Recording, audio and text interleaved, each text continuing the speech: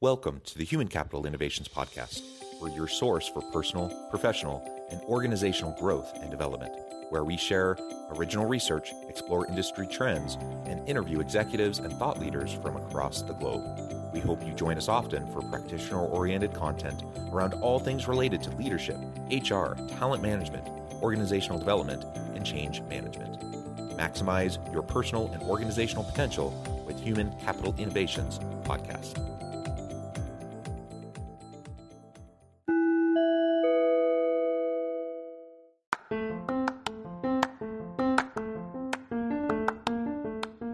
Do you enjoy the Human Capital Innovations Podcast?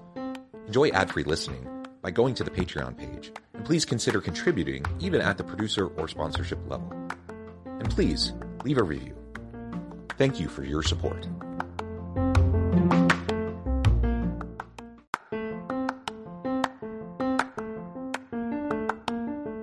Welcome to the Human Capital Innovations Podcast. In this HCI podcast episode, I talk with Dr. Jonathan Fowler about developing a data culture in order to best leverage your human capital.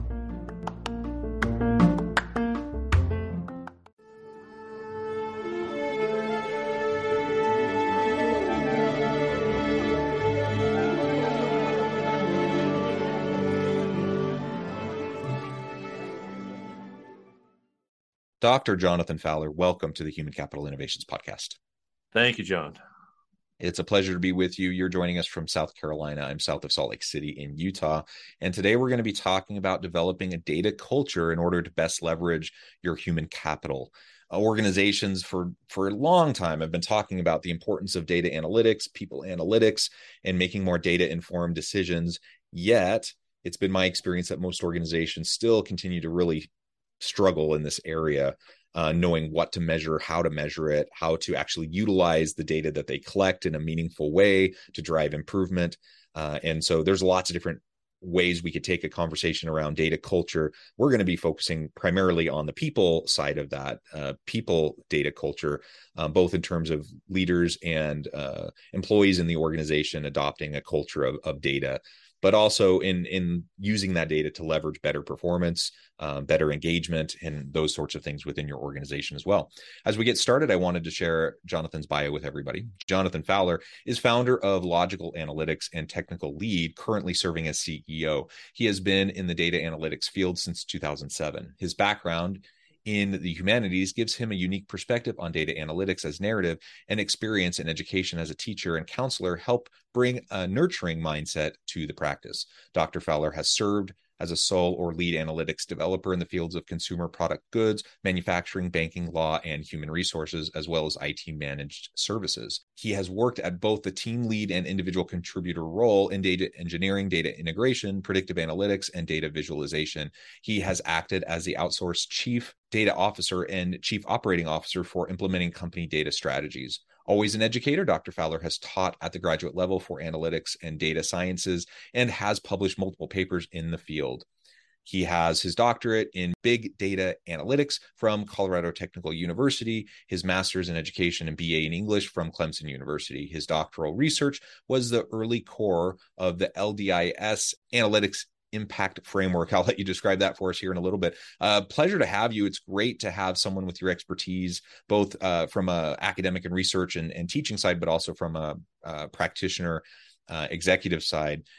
Anything else you would like to share with me or my listeners by way of your background or personal context before we dive on in further?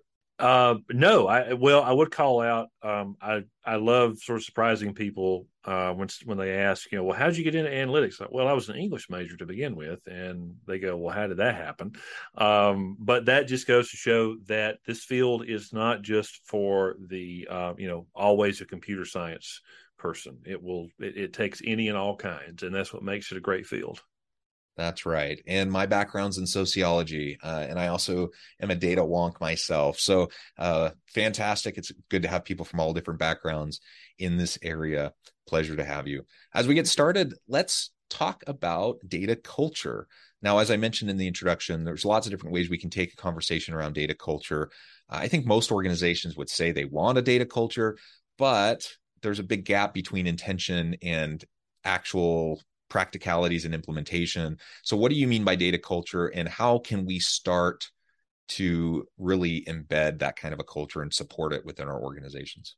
As early as 2011, there it was a study I cited in some of my early research about what are the biggest hurdles for companies to realize their analytics potential, and the majority of the reasons were around what were called cultural and managerial issues. And that actually, those two things are always brought up in surveys for what's holding us back. There's this focus, and there's so much noise in the space right now. Vendors are really good at saying that our product is going to do it all. Our product is going to solve all your analytics issues.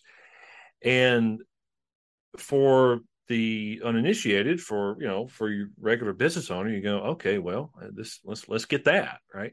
And then you realize that, okay, for me to install and run and implement, this package for analytics, let's say we spend, a lot of money on Tableau or Looker or something.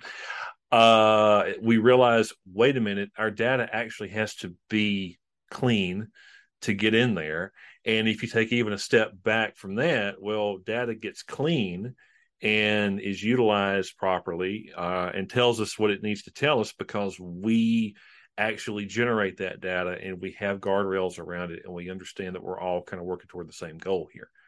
That's the data culture. And so we're missing it's what capital expenditure can we make to make all of our problems go away, whereas it's like, that's a quick fix, right? As opposed to, well, what do you mean I need to have a glossary for abbreviations? What do you mean I need to have clear roles and responsibilities and data owners and stewards? This sounds like HR stuff. This isn't data stuff. Let me give you money and you install some software for me to use and go away. That's what we're missing. That's the problem, which leads to us missing the data culture. Yeah, it's so interesting. And you talked about data cleaning, for example. Mm-hmm. Now, for data wonks like you and I, we probably are, our spidey senses go off, whenever Right. we start to talk about the quality of data. And having clean data actually is a really challenging thing.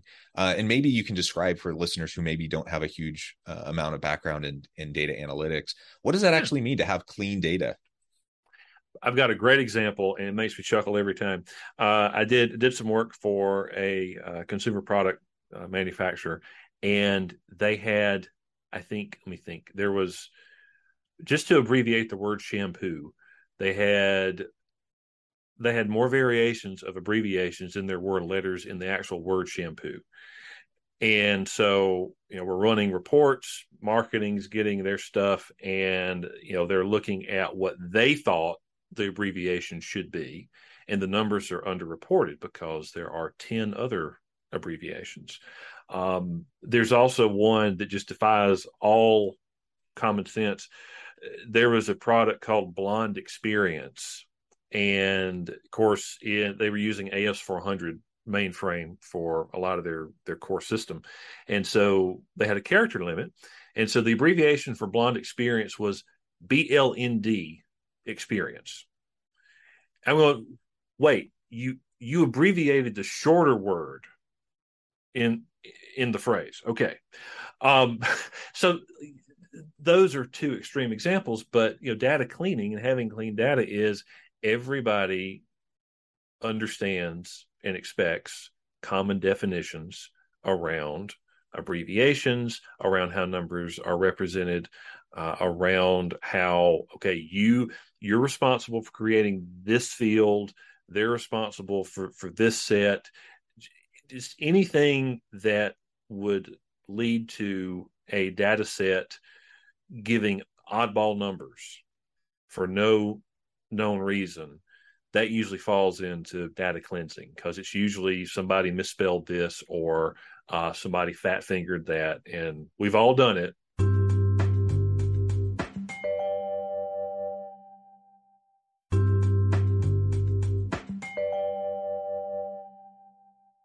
Yeah. So, I mean, garbage data in, garbage results out. And if Exactly. you don't go through the process, like you said in your examples, massive underreporting. So you're trying to make business decisions without actual data. I mean, you'd be better off, just making decisions completely blindly than following the results, that aren't actually accurate.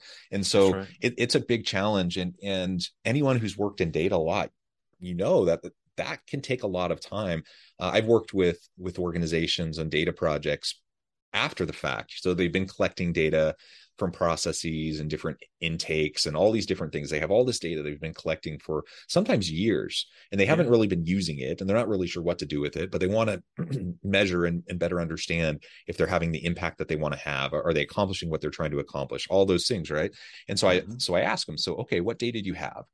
There's one organization where they share that with me. It took better part of 6 months just to get everything into a usable format to then actually be able to do something with it, right? And in that Hmm. instance, I mean, they're probably better off at that point just scrapping everything and putting things in place and starting fresh, putting, with a good process with good data in the first place. And so, anyways, if you don't have the good data in the first place, you're really going to be struggling. You're going to be making bad decisions, and so that data culture around making sure that everyone takes ownership, like you said, you have data owners, data stewards, that everyone is sharing a common language around what they're doing and shared expectations. All of that's going to Hmm. be really, really essential, no matter Yeah. what type of data you're talking about within your organization. Hmm. Absolutely. And if we're talking now specifically about people data, people analytics, not only am I trying to develop a data culture more broadly and generally throughout the organization, but if I'm trying to better understand things like employee engagement, employee turnover, productivity metrics, KPIs, and various metrics like that, we have to build that data culture into other processes around coaching, mentoring, performance management, that people understand how the data is going to be leveraged, Hmm. for them to be able to achieve and succeed at their job, how it's going to inform decisions around like what new trainings and learning opportunities are going to be provided for employees so they can improve their performance.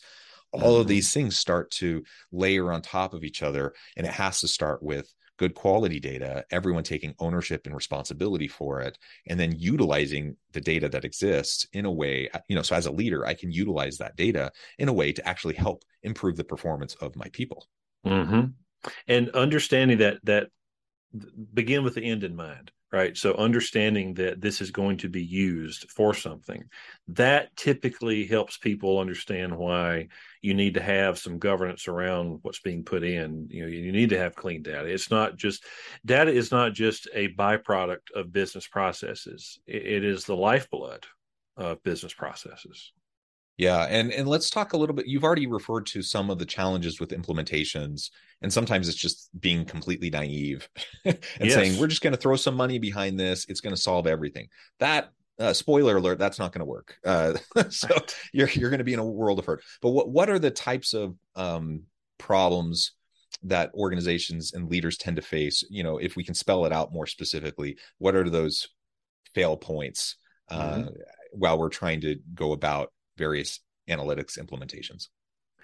So the biggest one that I see is under engagement and under being underserved, and that actually is what drove the core of my company now is understanding, well, what do people want, what do people need, how do we figure out a way to tie together analytics maturity and sort of what we call aptitudes or analytics personality types.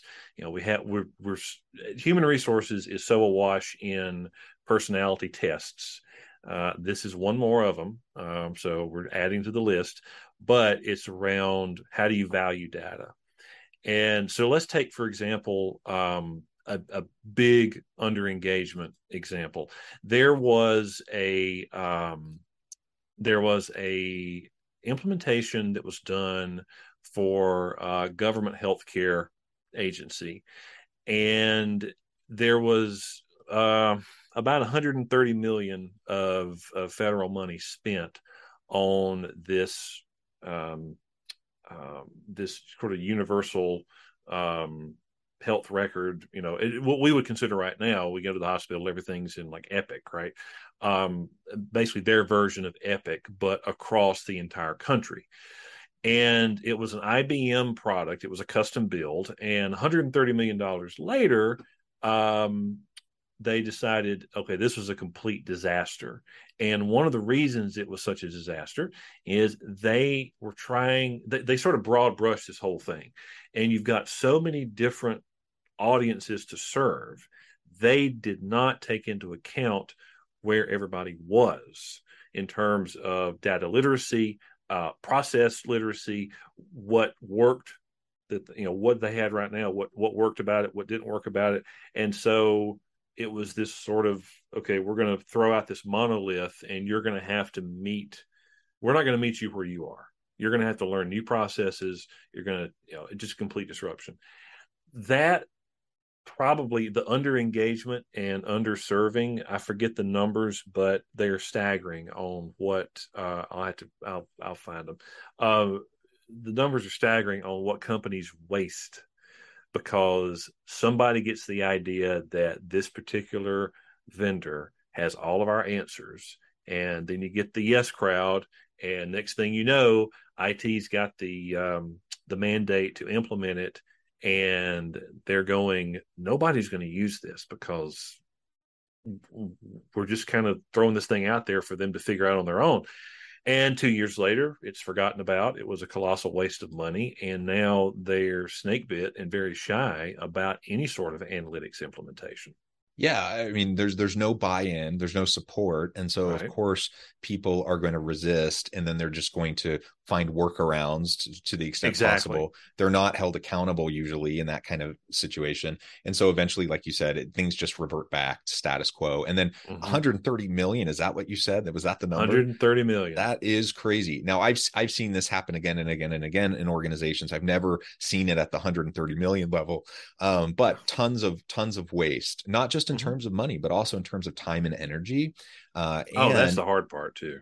And in term, you just referred to it in terms of kind of the ongoing culture and resistance towards future implementations. So when you have an epic failure of analytics implementation or any IT implementation or any org change implementation, it not only costs you in the here and now, but what about the next time you need to do something? People are going to be even more resistant. They're going to be even more frustrated, and it's going to be even harder to do it better, and do it well the next time. And that has a huge cost to it also.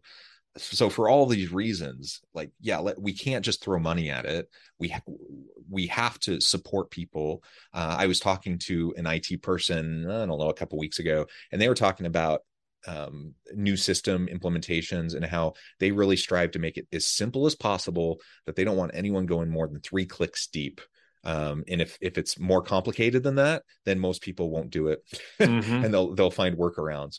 Now, are there times where you have to go more than 3 clips deep? Sure. But the point is to simplify whenever possible, to make it as user friendly as possible, and then to support people and train people and get them up to speed and hold them accountable so they actually use it.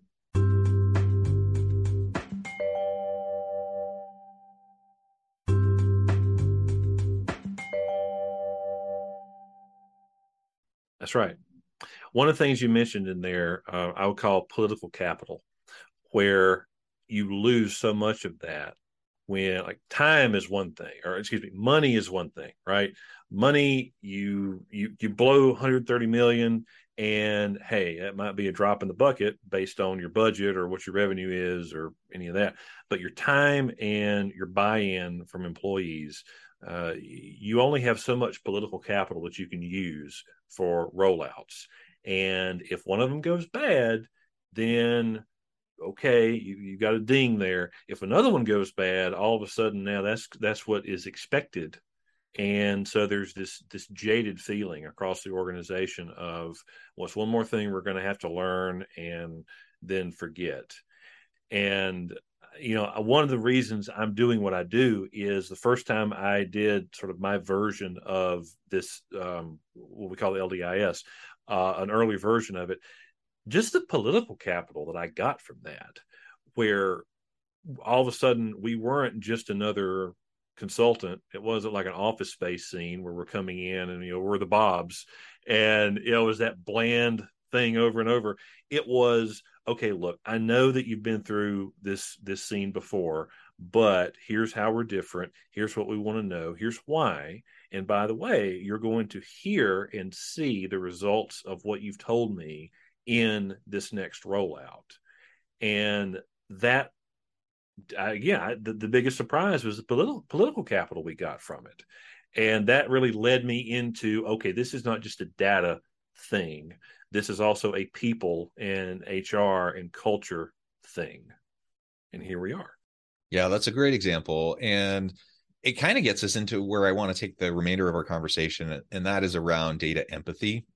Mm-hmm. That's an important topic in and of itself. Tell us what you mean by data empathy, and then we can explore how we can go about supporting and developing that.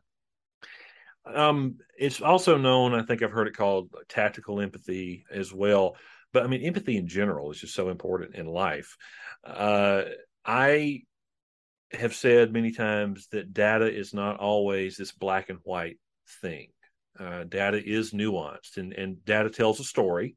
And just like any story, people can get different things from a story. So let's take, in a small organization, let's say you've got marketing, HR, and R&D, and we're all looking at the same data. We're all driving to the same purpose. But those three teams look at and value and use the company's data in very different ways. And, even if we go to something as simple as data governance, we talked about earlier, clean data, right?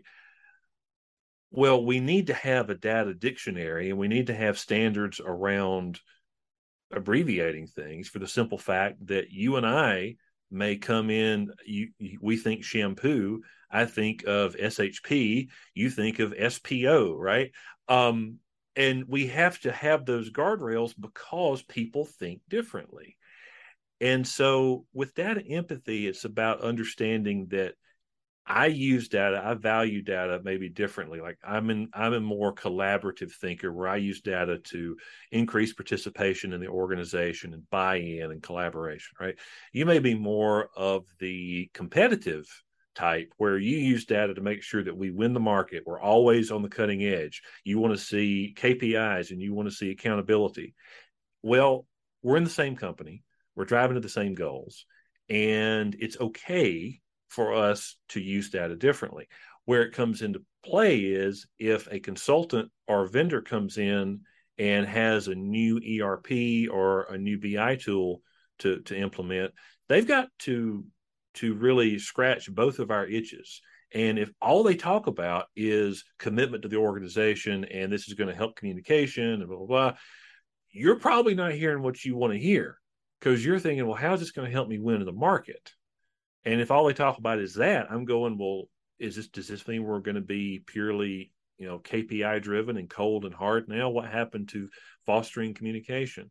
So, just that one example, there's a really interesting dynamic happening there. And for anybody, not just a vendor who's wanting to implement something, but CEO, COO, department leads, HR, people team, you have got to be aware of that, because I honestly feel like, and I hesitate to say this a lot, but we are rightly focused on team diversity and plurality. I think data empathy is one of those places that we could honestly look at that a little harder when we look at diversity and inclusion, because again, not to minimize any other parts of that, but hey, this is a material difference that maybe we're not giving enough attention to. Yeah, I think that's right. And there's just so many great ways we can utilize data when we build that culture, when we establish more data empathy. I love how you talk about the stories we tell with the data that we have, and just also recognizing that we need to meet people where they're at, and they're coming at Exactly. this from different places, different levels of understanding, different levels of sophistication. I could go in to a meeting and try to convey, really complex linear models or multi-level modeling or like all these different super complex things. And guess what?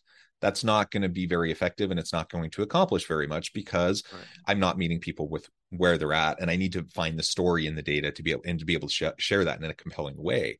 And so we just need to always come back to that and to remember that, to identify core objectives, like you said, begin with the end in mind, understand the objective of what you're trying to accomplish, make sure that you're collecting the type of data that will actually help you to get to that objective, right? Yes. That you're measuring the right stuff that's actually relevant, that's going to be helpful and useful. And then as we build this data accountability culture, and build it into processes and systems and performance and evaluations and all of that, as we build it into our DEIB efforts within the organization, it can really enrich what we're trying to accomplish. It can allow us to make much better decisions. Much more, objectivity is sometimes a bit of an elusive ideal, but we can be more informed, less subjective, less biased in how we're going about making our decisions, and that is going to be helpful. Well, Jonathan, this has just been a really fun conversation. I note the time. I'm going to have to let you go here in just a minute. But before we wrap up, I wanted to give you a chance to share with listeners how they can connect with you, find out more about your work, your team, and then give us the final word on the topic for today. So our website is logical.us, logicle.us. I'm on LinkedIn, Dr. Jonathan Fowler. And we also, I was going to say we're on other social media, but we're on LinkedIn. We're barely on Facebook because I'm not on Facebook, but we are there. But the website's going to be the best way. My email address is Jonathan, JONATHAN @logical.us. Wonderful. Thank you, Jonathan. It's been a pleasure. I encourage listeners to reach out, get connected, find out more about what Jonathan and his team can do for you. And as always, I hope everyone can stay healthy and safe, that you can find meaning and purpose at work each and every day. And I hope you all have a great week.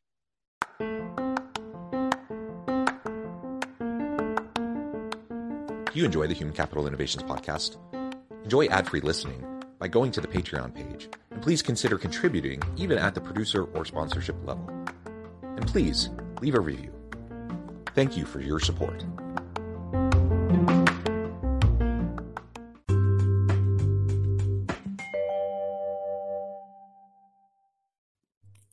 Thanks again for joining us for this episode of the Human Capital Innovations podcast. I hope you stay healthy and safe and that you have a great week.